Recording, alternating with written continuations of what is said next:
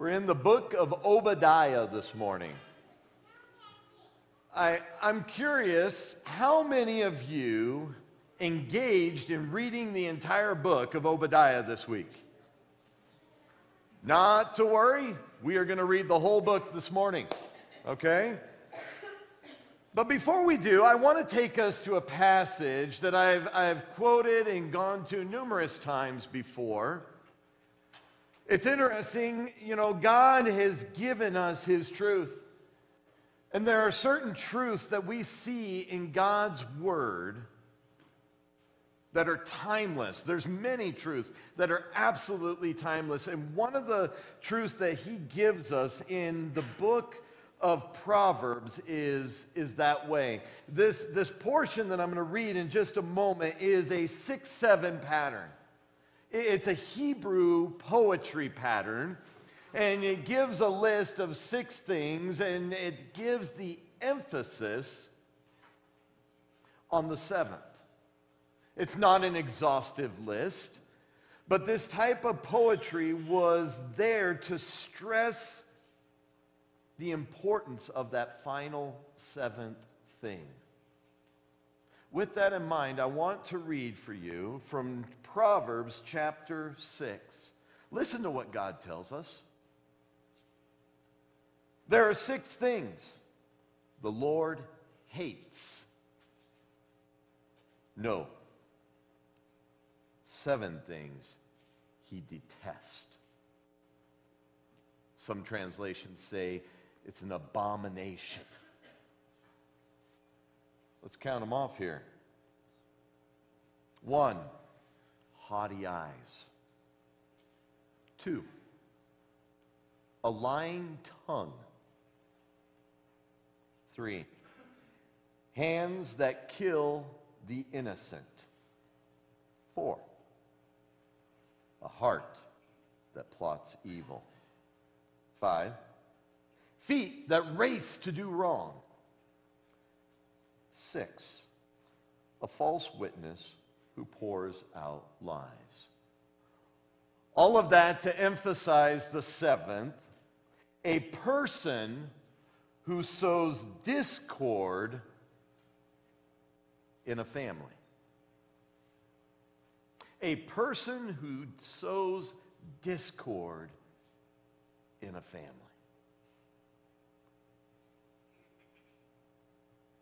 God detests it. It's an abomination.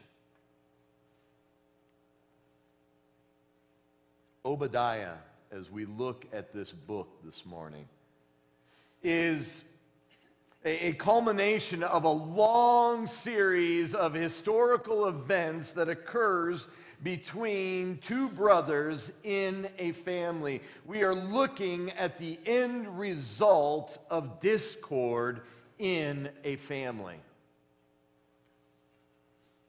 And we're going to be looking at these 2 brothers. But we sang up here about being a part of the family of God. And we've said up here before that we are a family of families. And this morning, represented amongst us is numerous family groups, all coming together as the family of God. So I want us to keep it in that mindset as we look at this family. If you don't recall, we're going to do a brief history on this family and these 2 brothers. I'd encourage you to turn in your Bibles all the way back to Genesis, because that's where this starts. Genesis chapter 25, and it begins this way. Isaac pleaded with the Lord on behalf of his wife because she was unable to have children. The Lord answered Isaac's prayer, and Rebekah became pregnant with twins. But the 2 children struggled with each other in her womb. So she went and asked the Lord about it. "Why is this happening to me?" she asked. And the Lord told her, "The sons in your womb will become 2 nations. From the very beginning, the 2 nations will be rivals. One nation will be stronger than the other, and your older son will serve your younger son." And when the time came to give birth, Rebekah discovered that she did indeed have twins. The first was very red at birth and covered with thick hair like a fur coat. So they named him Esau. Then the other twin was born with his hand grasping Esau's heel. So they named him Jacob. Isaac was 60 years old when the twins were born. As the boys grew up, Esau became a skillful hunter. He was an outdoorsman. But Jacob was had a quiet temperament, preferring to stay at home. Isaac loved Esau. He enjoyed eating the wild game Esau brought home. But Rebekah loved Jacob. Interesting, we see from the very beginning some division occurring already within the home structure. Jacob eventually, God would change his name. Do you remember that? He would wrestle with God through the night. God would touch his hip, boom, wrestling match over. But God changed Jacob's name that night to Israel, one who wrestles with God. A very fitting name, or one who strives with God. Esau, on the other hand, would have his name changed later to Edom, red. For the red lentil stew that he would give up his birthright for in order to, satisfy his hunger. Israel and Edom. From the very beginning, we see the division begin to happen. We see right in the home that there is favoritism even amongst the parents. It's destructive. Parents, let me tell you this right now. And I'm not a perfect parent. Ask my kids. They're here. They'll tell you. Ask my wife. But favoritism amongst children is disastrous. And it drove a wedge from the very beginning between these two boys. Every one of your children should think that they are your favorite. Love them equally. But this boy, Esau, he would show disregard for his very birthright. He would quickly give up the things of value, importance for the temporal. Oh, how quickly sometimes we can look at the temporal things of life and seek those things, hold on to those things, giving up the things that matter most. And Esau would run after the things of this world. Eventually, he would marry women of the Canaanite women who would steal his heart towards their gods. He would go and chase after the daughters of Ishmael to spite his very parents.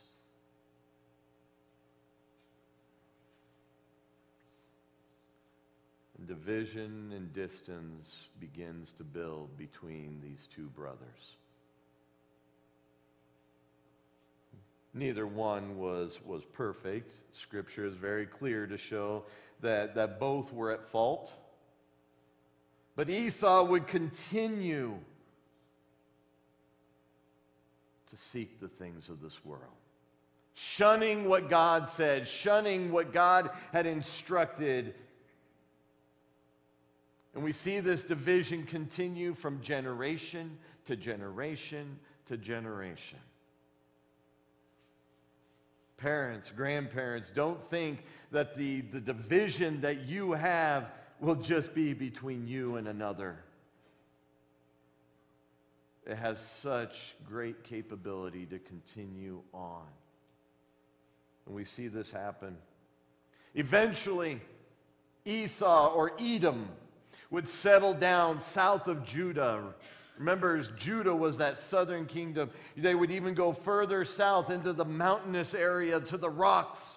And there they would make their dwelling, their city, up high on the mountain, as pride would build up within his heart. We know these places well today as Petra, the rock country, the rock city. And this is where they would establish. Not only were they built high upon the rocks, their pride, their ego made them disgusted in God's eyes.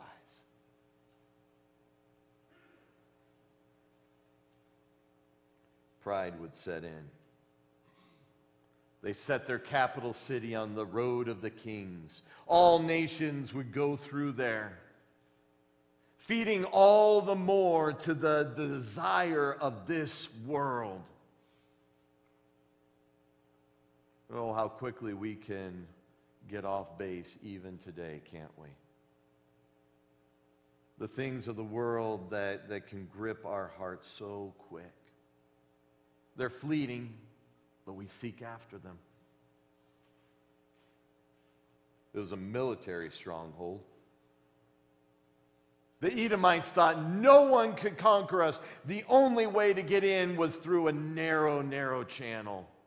They had the upper hand militarily, making alliances with nations around them. Oh, and the wealth and power. Who needs God, right? Scripture records the interactions between these two nations time and time and time again. I want to look at just a couple here. As history would go on, these two generations, these two nations would carry the bitterness of the past. I don't want a raise of hands, but I am sure this morning there are some here who struggle with bitterness. Holding on to those things in the past. And some here this morning are captives of that very bitterness. And when it rears its ugly head, it is disastrous amongst brothers.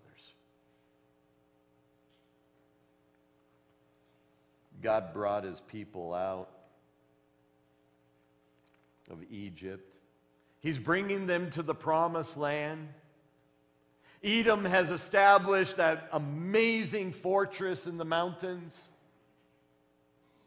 And as they come out, their brothers, Israel, ask for passage through. Look at chapter 20 of Numbers. As they come, it says this, verse 14. There we go. While Moses was at Kadesh, he sent ambassadors to the king of Edom with this message. Listen to how this message is delivered to Edom. This is what your relatives, the people of Israel, say. You know all the hardships we've been through. Our ancestors went down to Egypt and we lived there a long time. And we and your ancestors were brutally mistreated by the Egyptians. But when we cried out to the Lord, he heard us and sent an angel who brought us out of Egypt. Now we are camped at Kadesh, a town on the border of your land. Please, let us travel through your land. We will be careful not to go through your fields and vineyards. We won't even drink water from your wells. We will stay on the king's road and never leave it until we have passed through your territory. Does that sound like a reasonable request? Here's the response. But the king of Edom said, stay out. Stay out of my land, or I will meet you with an army. That's a little rude. It's no way to greet family. The other Israelites answered, we will stay on the main road. If our livestock drink your water, we will pay for it. Just let us pass through your country. That's all we ask. But the king of Edom replied, stay out. You may not pass through our land. With that, he mobilized his army and marched out against them with an imposing force. Because Edom refused to allow Israel to pass through their country, Israel was forced to turn around. And God remembered that.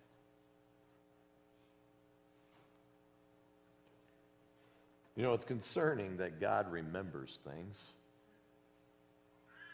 It says he puts our sins when we come to Christ as far as the east is from the west, but God has a memory. And God remembered this.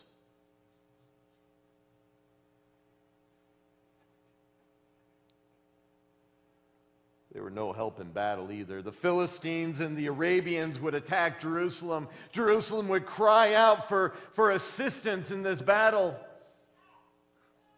And they just would mock them. They laughed at their plight.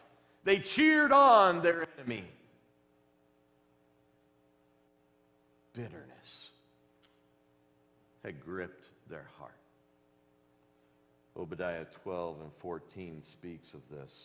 We'll read that in a moment. Rejoicing over calamity. Have you allowed bitterness to get so deep in your heart that when something bad occurs to a brother or sister in Christ that you are at odds with, that you actually smile? That it actually brings joy to your heart? Nothing could make God more sick than allowing that bitterness to be there for a brother or sister. Discord amongst the family. Their hate for one another was deep. Unforgiveness was not dealt with. In fact, it was held on to as a trophy. Bitterness so deep that they would celebrate at the calamity of their brothers. Bitterness took root in the depths of the heart of Esau. That root would grow into a tree of bitterness, and the fruit of that from generation to generation would poison people in their lives. Wiersbe says this about bitterness. Bitterness refers to a settled hostility. Look at that, settled. It's settled in your heart and mind. A settled hostility that poisons the whole inner man. An unknown author would say this. He says, bitterness is like cancer. It eats upon the host. I hope none here this morning are struggling with bitterness. Because if you are, you're the one to lose. With this background in mind, I want us to consider the book of Obadiah. I'm going to read the whole book for you this morning. You're like, we're going to be here forever. That's all right. This is a good book. All 21 verses of it. You're like, oh, I could have raised my hand this week. I know, this is a powerful book. We're in the minor prophets. They're small. You can do this. All right? But Obadiah begins this way. We're going to read the whole thing. Turn there. This is a good book. This is the vision that the sovereign Lord revealed to Obadiah concerning the land of Edom. The sovereign Lord. What a powerful way to introduce. We have heard a message from the Lord. that an ambassador was sent to the nations to say, "Get ready, everyone. Let's assemble our armies and attack Edom." The Lord says to Edom, "I will cut you down to size among the nations. You will be greatly despised. You have been deceived by your own pride, because you live in the rock fortress and make your home high in the mountains. Who can ever reach us up here?" you ask boastfully. But even if you soar as high as eagles and build your nest among the stars, I will bring you crashing down, says the Lord. If thieves came at night and robbed you, what a disaster awaits you. They would not take everything. Those who harvest grapes always leave a few for the poor, but your enemies will wipe you out completely. Every nook and cranny of Edom will be searched and looted. Every treasure will be found and taken. All your allies will turn against you. They will help to chase you from your land. They will promise you peace while plotting to deceive and destroy you. Your trusted friends will set traps for you, and you won't even know about it. At the time, not a single wise person will be left in the whole land of Edom, says the Lord. For on the mountains of Edom I will destroy everyone who has understanding. The mightiest warriors of Teman will be terrified, and everyone on the mountains of Edom will be cut down in slaughter. Hear this. Because of the violence you did to your close relatives, Israel, you will be filled with shame and destroyed forever. When they were invaded, you stood aloof, refusing to help them. Foreign invaders carried off their wealth and cast lots to divide up Jerusalem, but you acted like one of Israel's enemies. You should not have gloated when they exiled your relatives to distant lands. You should not have rejoiced when the people of Judah suffered such misfortune. You should not have spoken arrogantly in the terrible time of trouble. You should not have plundered the land of Israel when they were suffering such calamity. You should not have gloated over their destruction when they were suffering such calamity. You should not have seized their wealth when they were suffering such calamity. You should not have stood at the crossroads, killing those who tried to escape. You should not have captured the survivors and handed them over in their terrible time of trouble. God doesn't forget. The day is near when I, the Lord, will judge all godless nations. As you have done to Israel, so it will be done to you. All your evil deeds will fall back on your own heads. Just as you swallowed up my people on my holy mountain, so you and the surrounding nations will swallow the punishment I pour out on you. Yes, all you nations will drink and stagger and disappear from history. But Jerusalem will become a refuge for those who escape. It will be a holy place. The people of Israel will come back to reclaim their inheritance. The people of Israel will be a raging fire, and Edom a field of dry stubble. The descendants of Joseph will be a flame roaring across the fields, devouring everything. There will be no survivors in Edom. I, the Lord, have spoken. Then my people living in Negev will occupy the mountain of Edom. Those living in the foothills of Judah will possess the Philistine plains and take over the fields of Ephraim and Samaria. And all the people of Benjamin will occupy the land of Galilee. The exiles of Israel will return to their land and occupy the Phoenician coast as far north as Zephareth. There we go. The captives from Jerusalem, exiled in the north, will return home and resettle the towns of the Negev. Those who have been rescued will go up to Mount Zion in Jerusalem and to rule over the mountain of Edom, and the Lord himself will be king. Quite a powerful book when you consider the background and what has occurred here. When we look at this, it's brief, it's pointed, it's powerful. And it's just as much for you and I today as it was for Edom to hear this, for Jerusalem to hear this. Edom stands as a prime example of Proverbs 16:18. Pride goes before destruction and haughtiness before a fall.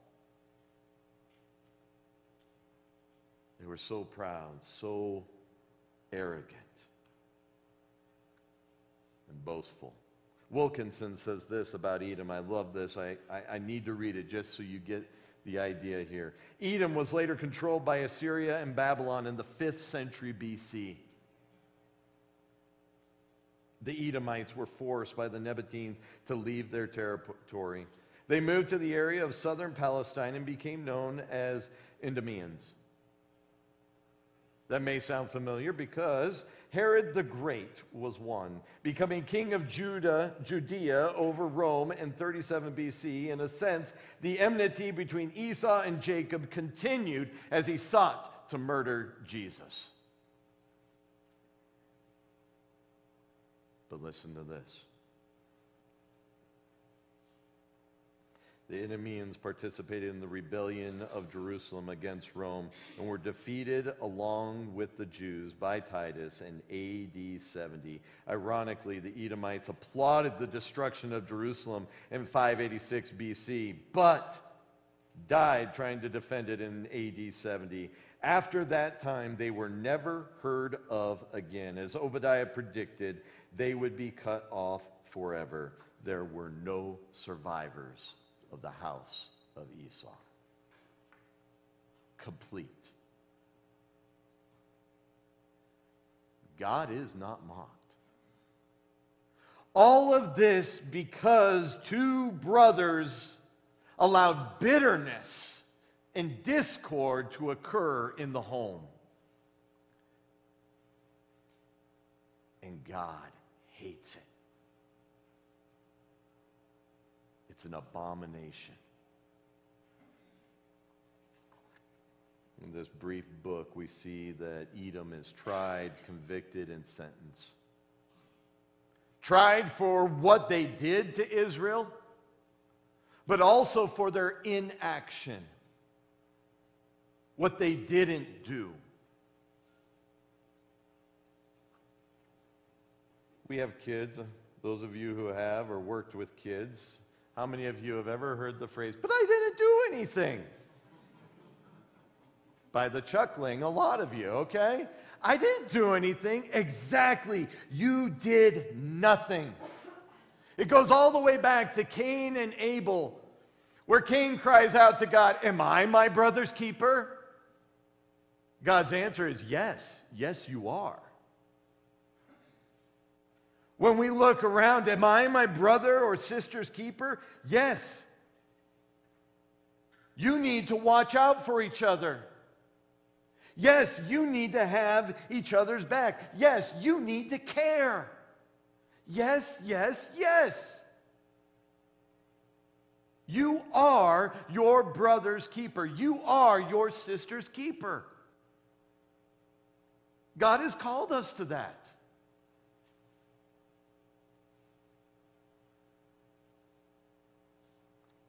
Convicted.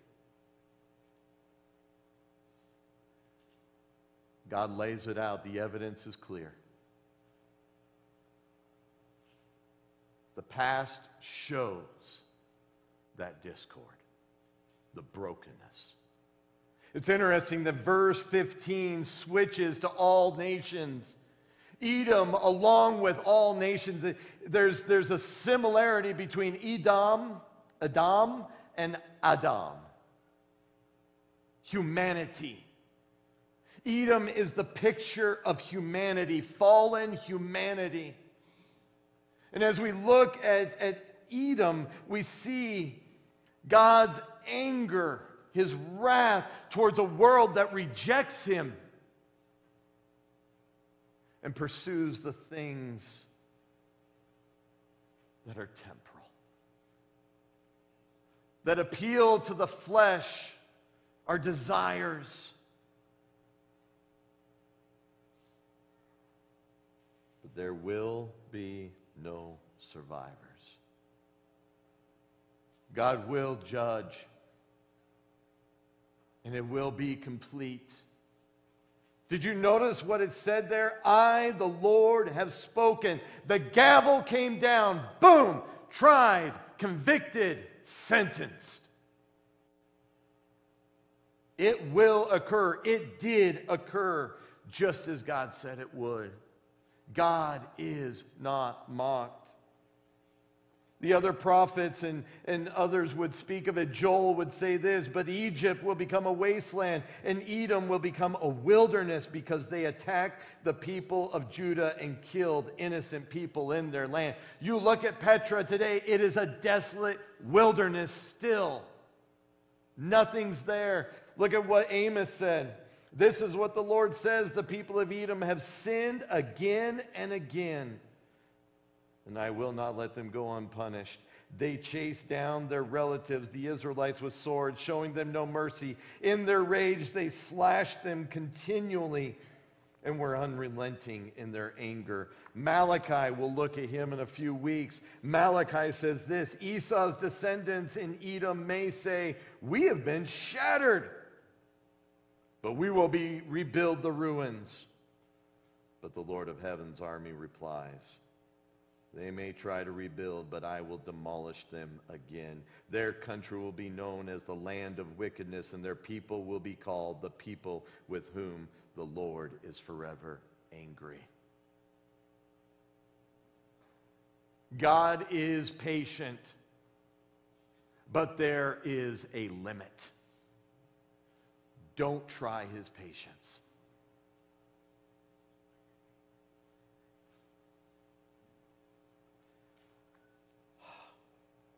You know, I'm not naive to family quarrels, disputes amongst brothers and sisters. I had 5 siblings. There were 6 of us. I was the oldest. I probably caused a lot of the things, but, you know, that's not for today.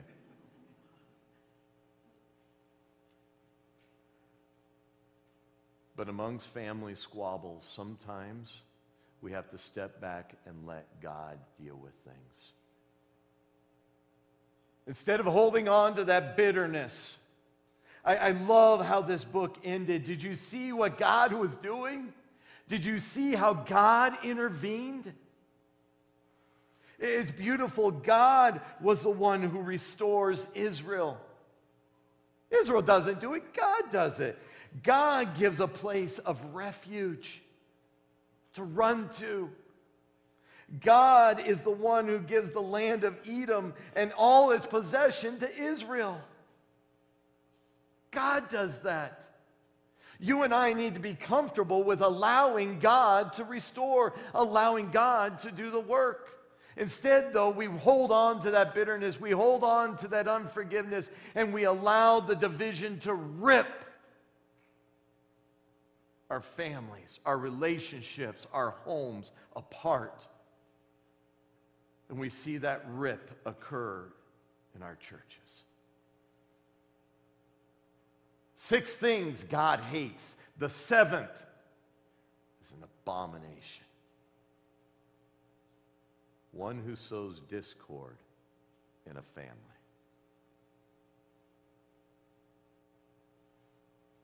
You know, I wouldn't want to be the one sowing discord. if that's what God says. And he says it. Fosdick says this. I love this. Bitterness imprisons life. Love releases it. Bitterness paralyzes life. Love empowers it. Bitterness sickens life. Love heals it. Bitterness blinds life. Love anoints its eyes. No greater love did we ever see than when God himself would come, taking the bitterness, the discord, the sin, the filth, the evil, and taking it upon himself. We read about God's perspective of unity in the Proverbs, but he demonstrated it when he came in the flesh. I want to read for you the very words of God himself in the flesh before he went to that cross. I want to read these words because they're about you, me. John chapter 17. The night that Jesus would be betrayed, beaten, spit upon, and the next day crucified. This is what was on his heart. Verse 11 says this, now I am departing from this world. By the way, he's praying to his heavenly Father. And this is what he prays for you and I. They are staying in this world, but I am coming to you, Holy Father. You have given me your name. Now protect them by the power of your name so that they will be united, just as we are. Look over at verse 20. I'm praying not only for these disciples. He was praying for those men. Those men that he knew would abandon him in just a few minutes' time. I'm praying not only for these disciples, but also for all who will ever believe in me through their message. I pray that they will all be one, just as you and I are one. As you are in me, Father, and I am in you. And may they be in us so that the world will believe you sent me. I have given them the glory you gave me, so they may be one as we are one. I am in them and you are in me. May they experience such perfect unity that the world will know that you sent me and that you love them as much as you love me. Do you realize when brothers and sisters get along in unity, it is a testimony to the world around us? It is God who heals. It is God who restores. He restores the broken home. He restores the broken marriage. He restores that broken friendship. He restores the brokenhearted, the broken individual. It is God who restores. He does the work. God restores the relationships that have been broken and ripped apart. I am not negating what ripped it apart. It's real, it hurt, and you know what? What ripped it apart was wrong and sin. Call it what it is. It's evil. But God came to restore the broken relationship between God and man. And there was a vast chasm there, people. And at the cross, we see that brokenness restored.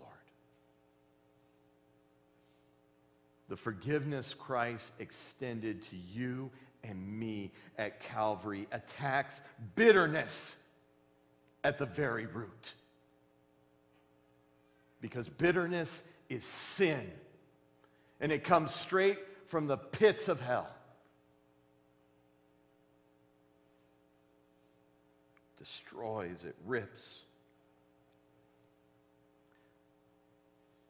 We want to sit here this morning so badly and think, I have a right to hold on. I have a right to have a grudge. You have no idea how bad they hurt. My feelings have been crushed. Trust broken. Wrong has been done. Yes. And we did all of that to God Himself, a holy, righteous God.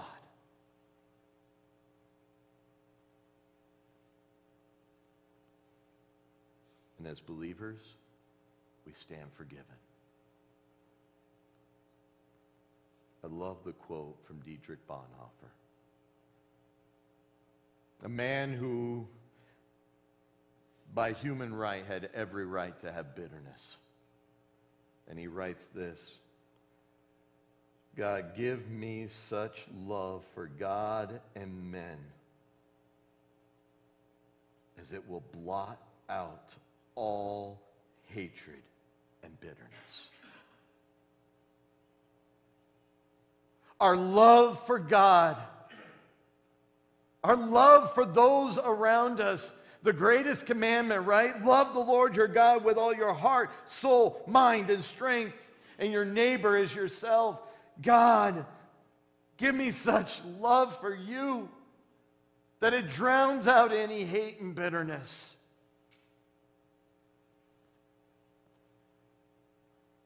There's a lesson for us in this powerful, brief book of Obadiah.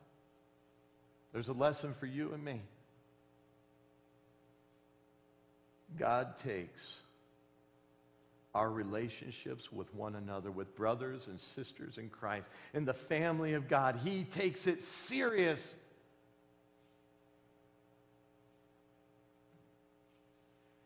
Oh, may we be a people. May we be a church, a family that has a testimony that all who know us, all who see us, all who watch us will see our God and what He does. And they, because of seeing that, will want to become a part of the family of God. My prayer is that whatever you are holding on to today, you let go of it and let God do an amazing restorative work. Let's pray. God,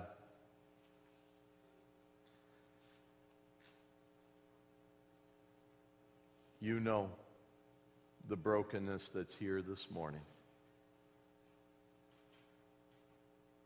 And God, some of the wounds are deep and painful.